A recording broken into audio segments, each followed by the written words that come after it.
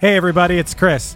If you're a sports fan like me, or you're just a fan of a great story, you gotta check out Press Box Access, a sports history podcast hosted by Todd Jones. Todd sits down with fellow sports writers who experienced firsthand some of the biggest sports moments of the past 50 years, and they share some of the stories behind the stories, some of which they've only told to each other. What I personally love are the wild stories that you might not hear so much about on SportsCenter over the years.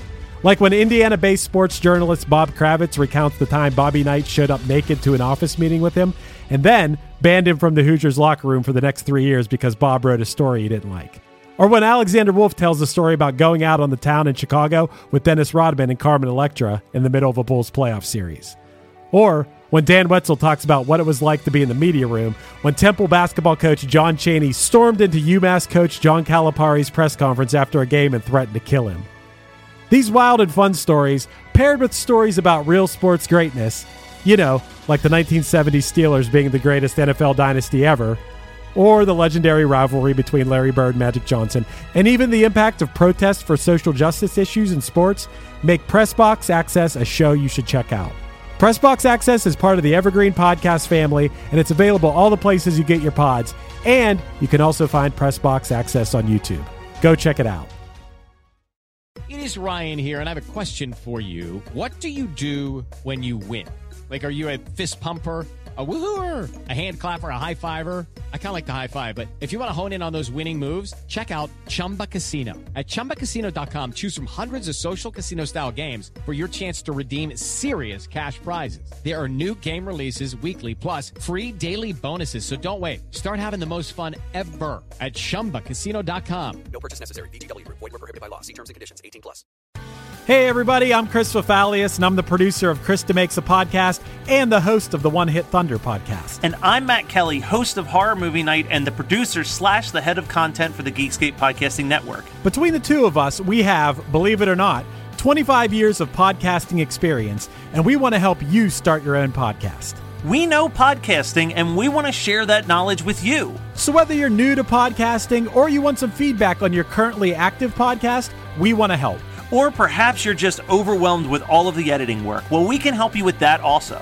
You can check out our website at WeKnowPodcasting.com for more information. We're excited to help your podcasting dreams become a reality. So just how far down do you want to go? Well, we could talk it out over a cup of joe, and you could look deep into my eyes like I was a supermodel. In 1996, the Refreshments hit alternative airwaves with Banditos, a song about a bank heist on the Mexican border. However, a rushed second album and drug issues with some members caused them to fade away as quickly as they came in. This week, we're joined by Taylor Morden, who is an absolute authority on the Refreshments considering he made an entire documentary on the band, and we'll determine if the Refreshments fandom is full of stupid people or if this band is actually the king of the hill. Card of the United Federation of Planets. You'll see one speak English anyway. Everybody knows that the world is full of stupid people. One hit is all you need to make the money guaranteed, and you can live off royalties forever. And it makes me wonder, is it just a wonder, or is it one hit thunder? Hey Taylor, I'm pretty excited to have you on because you are going to completely guide this episode, man. I almost want to hand the hosting duties over to you because we're about to talk about the Refreshments, and you are uniquely knowledgeable about the Refreshments, and you could inform the people listening why you are so uniquely informed about the Refreshments. Well, not only were they one of my favorite bands of the 90s and like one of the first 5 compact discs I ever owned, which means it was in heavy rotation. I'm an indie filmmaker, and about 5 years ago, my first movie was about this band, and I just rewatched a chunk of it for this, and there's like a 15-minute segment that's just about this song. So I've done the research, but it was a while ago. Right. Yeah. So I'll tell you right now that my experience with the Refreshments are 2 things: this song And you know what the other thing is. The theme song for King of the Hill. Yes, sir. That's it. That's all I knew. That's all I knew about them. And I will say that I do like both of those things.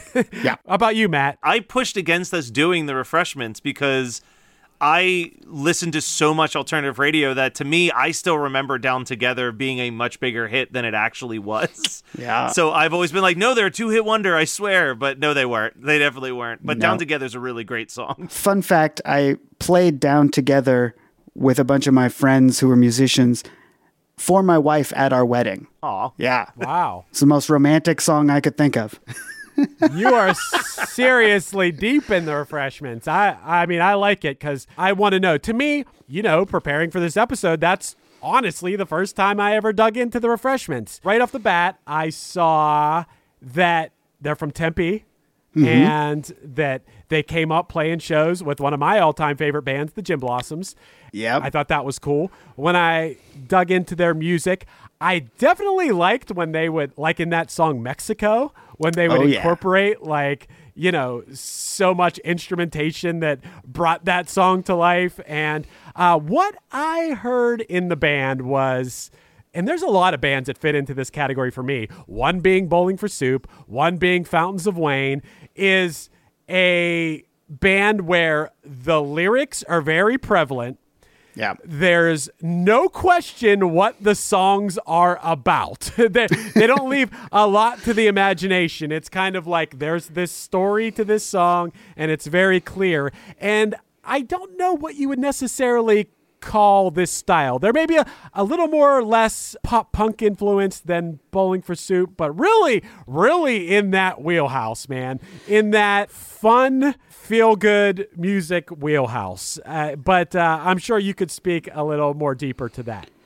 Yeah, well, Banditos in particular is that kind of pop punk, fast-driving, guitar-driven pop rock. I kind of think of it, I was listening to the whole album this morning, and if they came out today, I think they would be on country radio and not on rock radio. Because they got just the tiniest bit of that twang. They're from the Southwest. They wear the cowboy hats. And I think wearing a cowboy hat is all it takes these days to get on country radio.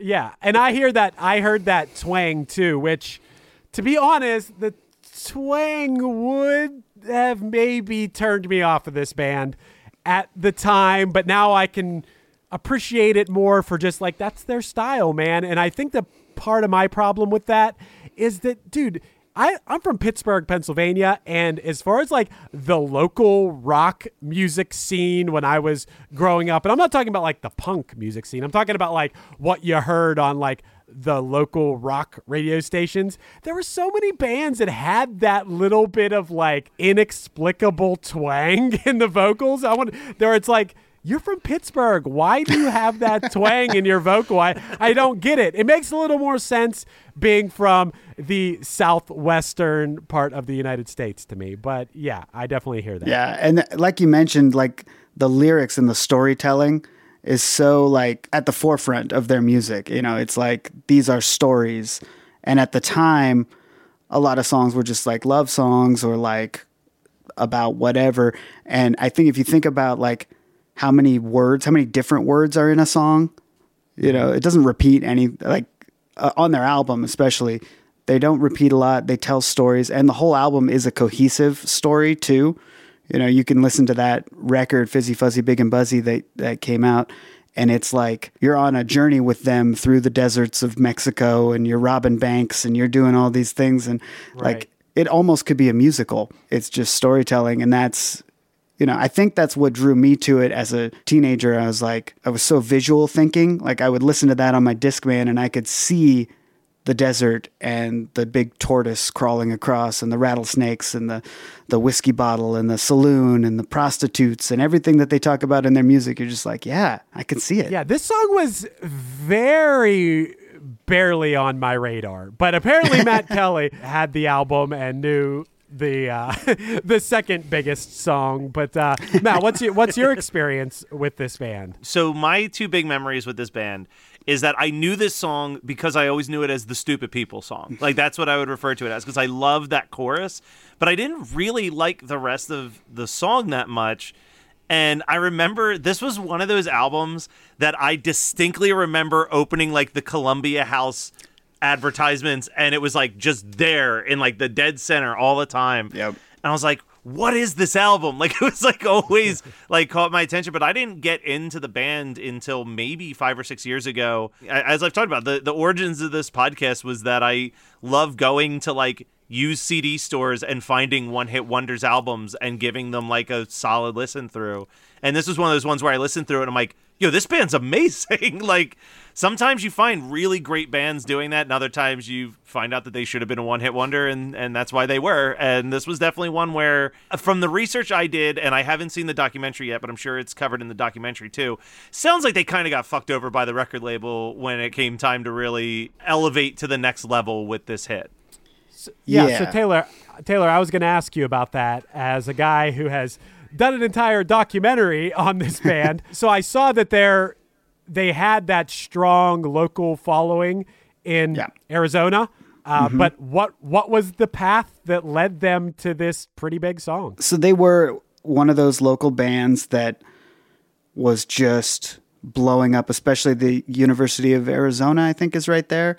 So they were a big like college bar band, and you put in the work, like you've played in local bands, you know what it's like, but like year 2, year 3, they were getting a lot of attention. And this was back in the record label's heyday of like, if you got a record deal, you got a dump truck full of money and you got to do all those things. And I think what it was, but they played a showcase. I think it was at South by Southwest. Yeah, it was. I read on the wiki page. It was at South by Southwest, and they played a showcase, and it was them and the presidents of the United States of America. Ah, nice. Back to back at this showcase, and it was from that they started getting offers, and it was very, very quick. They already had an EP out that had a lot of the same songs, so it was like, this was their first batch of songs from the first few years, and then they got signed, and like within a year made this record that they had one big hit and then one not as big hit, and then they toured the heck out of it and made a second record probably too quickly that didn't do anywhere nearly as well. The record labels at the time weren't having that. I'm looking right now at like what else was going on with like alternative bands at the time, and whoa, like the amount of long-lasting hits that were hitting at that same time is they have to be happy that this song even hit when you look at this list. 1979 by Smashing Pumpkins, Salvation from the Cranberries, Champagne Supernova by Oasis, It's Oh So Quiet by Bjork, and Where It's At by Beck were all hitting at that same time.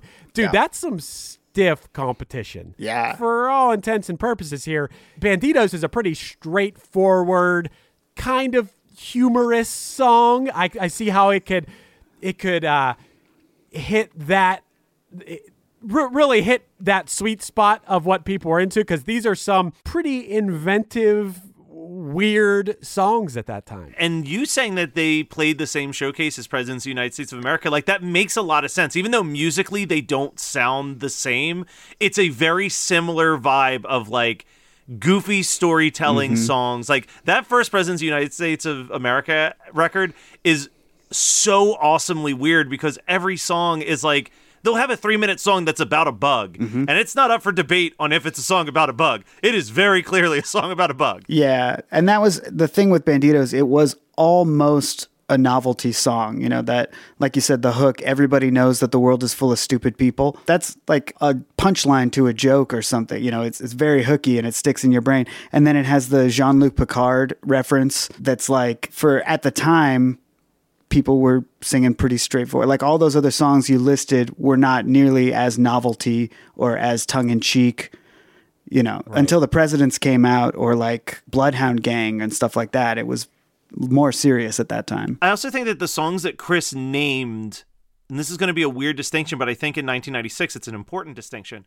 All 5 songs that you named, I can close my eyes and remember what the music video was for each one of those songs. I could not, gun to my head, I couldn't tell you what the music video for Banditos looked like or was. Yeah. It didn't get a lot of MTV play. It was on 120 minutes, a tiny bit of rotation. It was like a Buzz Clip. Remember when they did Buzz Clips? Hell yeah. It was one of those for a little while. But I think a big problem with the video in particular, but the song in general, is it's too long. You know, it's 4.5 minutes, and the video is 5. It's got like an intro, you know, where they do acting, and there's a turtle, and they're in the desert and all that. But it's like, at that time, the 3-minute songs were getting most of the rotation. But I don't know why it didn't get more MTV or VH1 airtime. It was a funny video. Yeah, I mean, it definitely got some. I definitely remember it. I don't want to ever shortchange how important 120 minutes was to me as a young person. Two things: 120 minutes and Beavis and Butthead. How important those two things were for exposing me to so much great music. Thank you so much, Matt Pinfield, and thank you so much, Beavis and Butthead, Mike Judge, for just exposing me to so much great music. I think that this song may have been on Beavis and Butthead too. I somehow I had to know this song. Yeah. I forget where I heard this, but Mike Judge, apparently, when he would do those music videos, so he would just sit down, they'd play him the music video, and then he would, after watching it once, would go, okay, roll, I know what I'm going to do. And he would just riff out those dialogues. Yeah, I don't know for sure if it was, but now I didn't even say this because of that, but it would make sense that maybe it was on Beavis and Butthead, considering later that the Refreshments did the theme song to another Mike Judge show. So I don't know. Maybe I just realized that or something. It didn't come up making the documentary, and I feel like they would have mentioned it if they were on Beavis and Butthead. But they definitely were the folks who did the theme song to King of the Hill. And then before we get past the video, it was kind of a fun little fact. Their music video was directed by David Dobkin, who went on to do Clay Pigeons and Wedding Crashers and bunch of other cool movies. Oh, nice. I actually would consider them a 1.5 hit wonder, because that theme song, the TV theme the amount of times I've heard that theme song, I mean, dude, if you get a theme song, that's pretty cool. That's pretty huge to think about how in perpetuity your song exists. And right. That's a great theme song. I mean, Chris, think of it this way. We know how many people have listened to One Hit Thunder, so one could argue that One Hit Thunder is among the 5 most listened to punchline songs in history. I hope that's not true. I don't. That's funny. So then what this band has this hit, and then what? They're just another one of those stories of like they're part of an era where record labels are king, and if you don't get the push from the record label, then that's basically the end. Is that what happened here?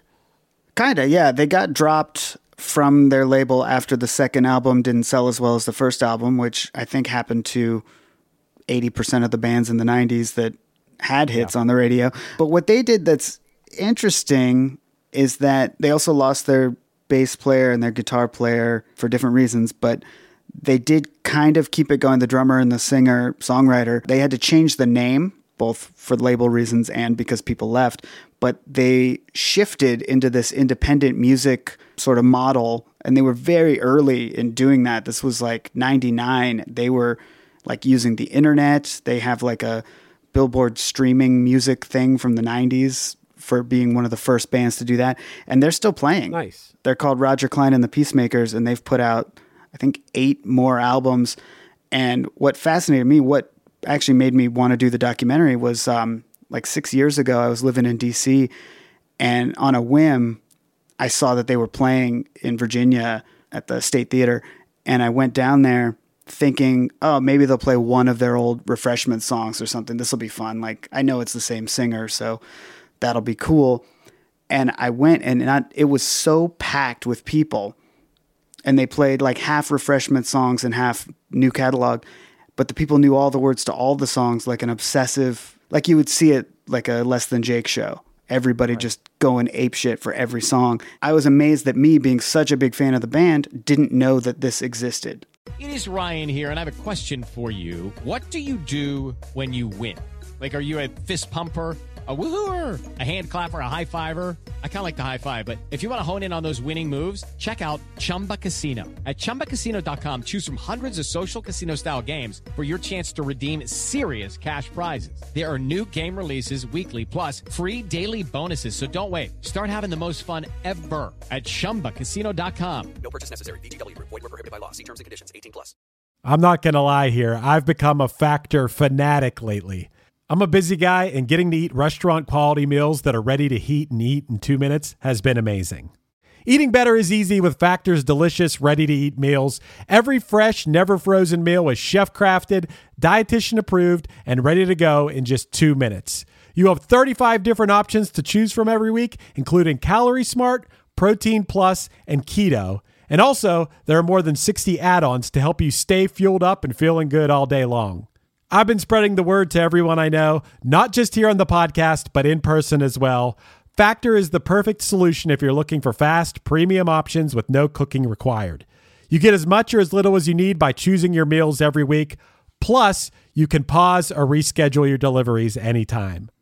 And the math doesn't lie. Factor is less expensive than takeout. Plus, considering every meal is dietitian approved, it's also nutritious and delicious. So what are you waiting for? Get started today by heading to factormeals.com/onehit50 and use the code onehit50 to get 50% off. That's code onehit50, the words one hit and the number 50, that is, at factormeals.com/onehit50 to get 50% off. Like they had been playing for 20 years under this new name, but because they shifted before social media and before anything, and they weren't on a major label after that, people didn't know about it, but the people who did were these rabid fans. So that was like hooky enough for me to want to make a documentary of like, who are these fans? And then I found out they do this festival in Mexico that gets 5,000 people at it every year, and they headline. And I'm like, what is going on? So they have this like cult following of, you know, Southwestern people who like to drink tequila and have a good time and go to these shows. But it basically is the Refreshments still playing. It's so funny to me how like just seeing a show where a bunch of people know all the words to a song, to all of the songs, make you feel like, because I think back to when I was a kid, the first time I heard Dashboard Confessional, I wasn't into it. I didn't like it. I didn't get it. But then the Dashboard MTV Unplugged aired, and like Chris Carrabba barely sings during that entire Unplugged because the crowd is doing all of the work. And I was like, I feel like I'm missing something. Like that was like the moment where I'm like, okay, I'm missing something. I need to dive deeper into this catalog. It's pretty inspiring to hear about the Refreshments, and there's tons of examples of this, but bands that are able to carve their own path and don't feel like they have to be subject to the normal music industry way of doing things. Yeah, they had their experience with that, and they were able to keep that going. You know, we'll do a lot of episodes on here about bands that had a one-hit wonder, and then it's like, I always like to think, I've said this many times before, that if my band had a hit, that we'd be able to parlay that into decades worth of, you know, we'd build our own studio, and then we'd have the resources to be able to use that to just keep going and keep going. I mean, we've done that without a hit, but I'm just saying that it's always inspiring to hear something like that, to know that there are unique ways and original ways of having a music career, even if it's not the standard way of having that. That's really cool that they do the thing, like you said, that having the big concert in Mexico where their fans all come together and come see them play and have a good time. I think that's really, really awesome. And to know that they were ahead of the curve on that, because that has become more of a thing that is what people do in the time of everything from Patreon to you know, the internet and having followings in different ways, you know, and so that's really cool, man. I'm glad to hear that, because I did read here a sort of bad thing. We got to get into it, but you have to say the bad thing. You can't say I read a bad thing and then not say the bad thing. Yeah, apparently the lead guitarist at one point sold the publishing rights to the band's back catalog for $2,500, including the King of the Hill theme song. This is true? Yeah. We get into that in the documentary, and so the guitar player on this album, who was one of my heroes as a guitar player, like it's such a guitar-driven record, and you know, he's not like the most shredding metal guitar player, but everything he plays has like that point of view, and it's very melodic and very almost, you know, lyrical melodies that you can sing the guitar parts, you know. I was like one of those kids that I was into ska and I was into rock, and I would sing the horn parts in the ska songs and I would sing the guitar parts in the Refreshment songs. He was a great guitar player, but he had a real rough time with drugs, and he got really into pain pills around the time of their first hit, and took him down a dark path, and that's what ended up separating him from the band. And he was in a bad place. He tells some stories in the documentary about like breaking into their trailer and stealing all their gear and selling it and all this stuff just to buy more pills. He was taking a ton of Vicodin every day. And so at one point, not at the rock bottom phase, but during that time period, he did need the money and sold the rights to the songs back to the other guys in the band, which has helped them continue, on their independent journey, because they get those King of the Hill royalty checks. But probably, in hindsight, that wasn't a good deal, but if you feel like you need $2,500, you feel like you need $2,500. We have to mention this real quick, a little aside. What is the name of the documentary you did, and where can people watch it? It's called Here's to Life, the story of the Refreshments. The title comes from one of their other great songs, Mekong, and you can rent it on Amazon Prime and Vimeo, and then I think they're still selling the DVDs over at RogerKleinandThePeacemakers.com. Nice. And you've got, while we're talking about that documentary, right. If you wanted to stream a documentary of yours, you're on Netflix now, dude. Oh, yeah. I made the big time. No, for indie film, it is the big time. Congratulations, man. Thank you. Yeah, as of now, you can watch my newest movie, The Last Blockbuster, on Netflix. Ironically enough, it's about Blockbuster Video and how they had the chance to buy Netflix and didn't, and then years later, how the turntables have. Nice. Hey, we got to talk about Pick It Up too. One more that people have to check out. I love Pick It Up, man. Thank you so much. Yeah, I just kind of got into your podcast through the Save Ferris episode with my buddy Eric, and I heard you guys name drop my podcast or my movie, and I will listen to any podcast that talks about me. Hey, what did you? We'll give you a chance to respond. What did you think of our analysis of Save Ferris? I know that I was a little harsh on Save Ferris. I will admit, as a ska fan. I understand, and they probably get the most shit of any '90s ska band from the ska community and from the punk community and from everybody. But I will say that the guys from Save Ferris, so Save Ferris split, as you guys talked about, and there's the Monique Save Ferris that's playing now, and then there's all the rest of the guys who are still tight and play. And the guys from Save Ferris were the first people really to sign on and be like, yeah, we'll be in your documentary and we'll help you with our contacts and do all that. So Save Ferris is big for me personally. Now, musically, they're not my favorite ska band, but I like them. But also, Monique was super kind to us when we were making the movie too. So nice. It's hard for me to pick a side or have any bad blood, but I understand why people are cranky with Save Ferris and why people, why that record may or may not hold up as well as a Boss Tones record. Right. All right. Yeah, retrospectively, they're Thunder, though, because they helped you out. In my mind, yeah. In my mind. Sometimes I look back, I look at this podcast, I'm just coming at it from an honest perspective. Yeah. Like, I think having strong opinions about music is fun. Yeah, totally. Yeah, anyway, back to the Refreshments. I did feel a little bit of pressure coming into this one, knowing that you did a documentary about the Refreshments. Is like, I'm going to try really hard to like the Refreshments, just because I know that I'm probably talking to one of the Refreshments' biggest fans. If I'm being completely honest, I dug in, and I do like Banditos. I do like the King of the Hill song. The rest of it, I could take it or leave it. Honestly, it's a little wacky, pretty straightforward. I did, for the most part, like them. Okay, it's better than disliking for the most part. Yeah. I don't know that I'm personally. See, Taylor, you came into it from liking them from when it came out. Oh yeah, and there's a lot of nostalgia baked in. Yeah, with anything, you need to have that. So that this came out in '96. Do you have 25 years of nostalgia attached to this? Of course you do. Yeah. I have one day of experience with the rest of this band's catalog. Right. From what I heard, I was like, oh, this is all right.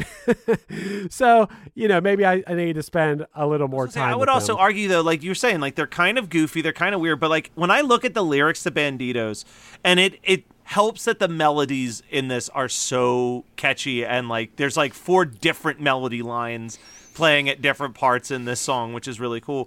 But like, I remember, I forget what it was about, but I was hearing someone say like about something, yeah, it's stupid, but it takes a really smart person to be that stupid.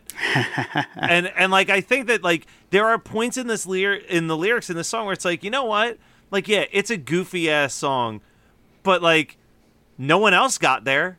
Like, no one else got to like, right. So put the sugar in the tank of the shit. Like, there's these great lyrics that I can hear. Like, when you said that people were there singing along, it's like, I never would have really thought about this as a sing-along song from start to finish, but it kind of is. Like, once you know the lyrics, you're not just jumping in on the chorus. You're like right there word for word. Yeah. I think that line, that lyric, that, first of all, I love the melody of the main line of the chorus, and that lyric, regardless of me knowing we had this episode coming up or even thinking of this as a one-hit wonder, I swear to you, especially now more than ever, it's just stupid people everywhere. Like, everything I see on TV, it's just stupid people. My girlfriend and I have been watching 90 Day Fiance, so I just I just have that line in my head all the time of, everybody knows that the world is full of stupid people. That's just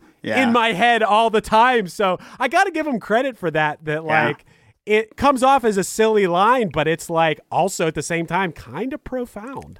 It's pretty true. And I do like not taking yourself and your lyrics and whatever it is so seriously. I don't mean to assume that these guys do, but I get that sense from their music that they don't necessarily take themselves so seriously, and I love that. The Beatles didn't take themselves so seriously, Right. So the line, I think, obviously the most iconic part of the song, everybody knows the world is full of stupid people.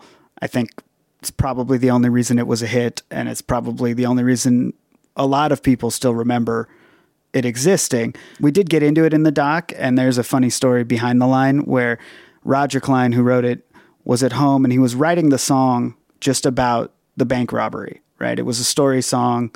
They go and they rob the bank and blah, blah, blah, blah, blah. And his brother, who was his roommate, came in the house, slammed the door, and just yelled, "The world is full of stupid people," because he had just been in a car accident.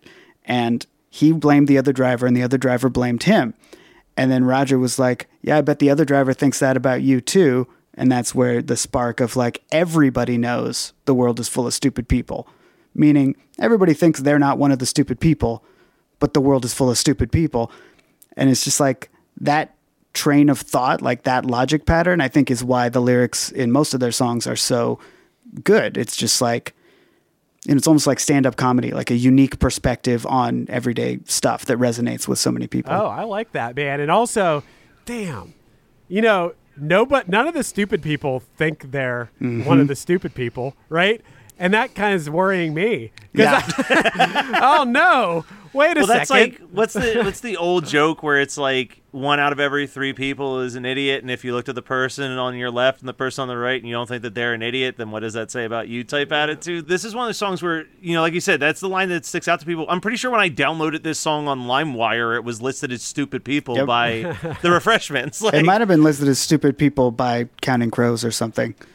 You remember how the internet worked. The other big line that hooks with people is the Jean-Luc Picard reference, because at the time, not everybody was throwing pop culture references in their songs. I know for a fact, another fun documentary fact, that is Alice Cooper's favorite line. And he heard it on the radio and was like, "What is this band?" And they're from the same town. So he probably heard it on the radio before other people. But he's a huge proponent of theirs. And he was in the documentary, and that was cool. He seems, just in general, Alice Cooper, every time I've seen any interview with him, I've watched the documentary about his manager from a couple of years ago. Like, that dude just seems like the nicest human being that you could ever meet. Yeah, he just is his character from Wayne's World. That's what I was going to say. I've liked him since that Wayne's World scene.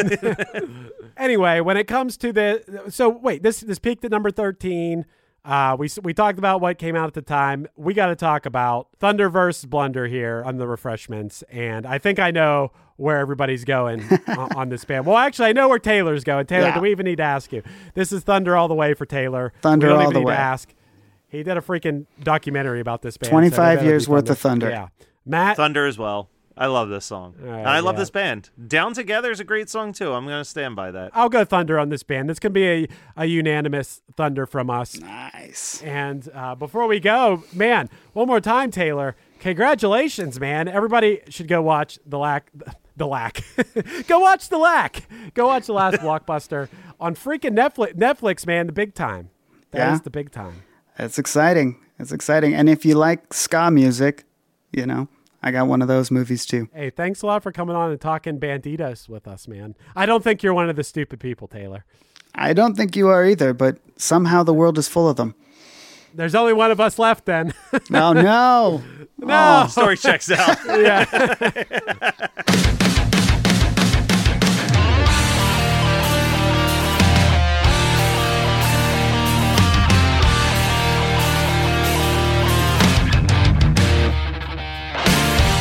This has been One Hit Thunder. One Hit Thunder is hosted by Chris Fafalios of the bands Punchline Pack and Another Cheetah and produced by Matt Kelly of Geekscape.net. Underneath me, you're hearing 70 off the Punchline album Delightfully Pleased. Visit punchline.com for music and merch. Make sure to watch this week's guest's documentary, The Last Blockbuster, on Netflix now. If you have any interest in podcasting, visit WeKnowPodcasting.com for how Matt and Chris can make your show sound as professional as possible. And let us know your thoughts on the show by emailing us at onehitthunderpodcast@gmail.com. Make sure to rate, review, and subscribe to us on your favorite podcasting app. And tune in next week for another episode of One Hit Thunder.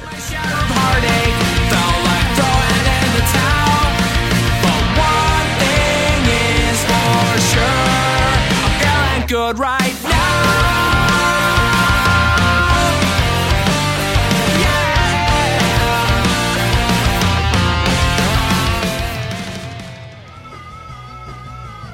You're listening to the Geekscape Network.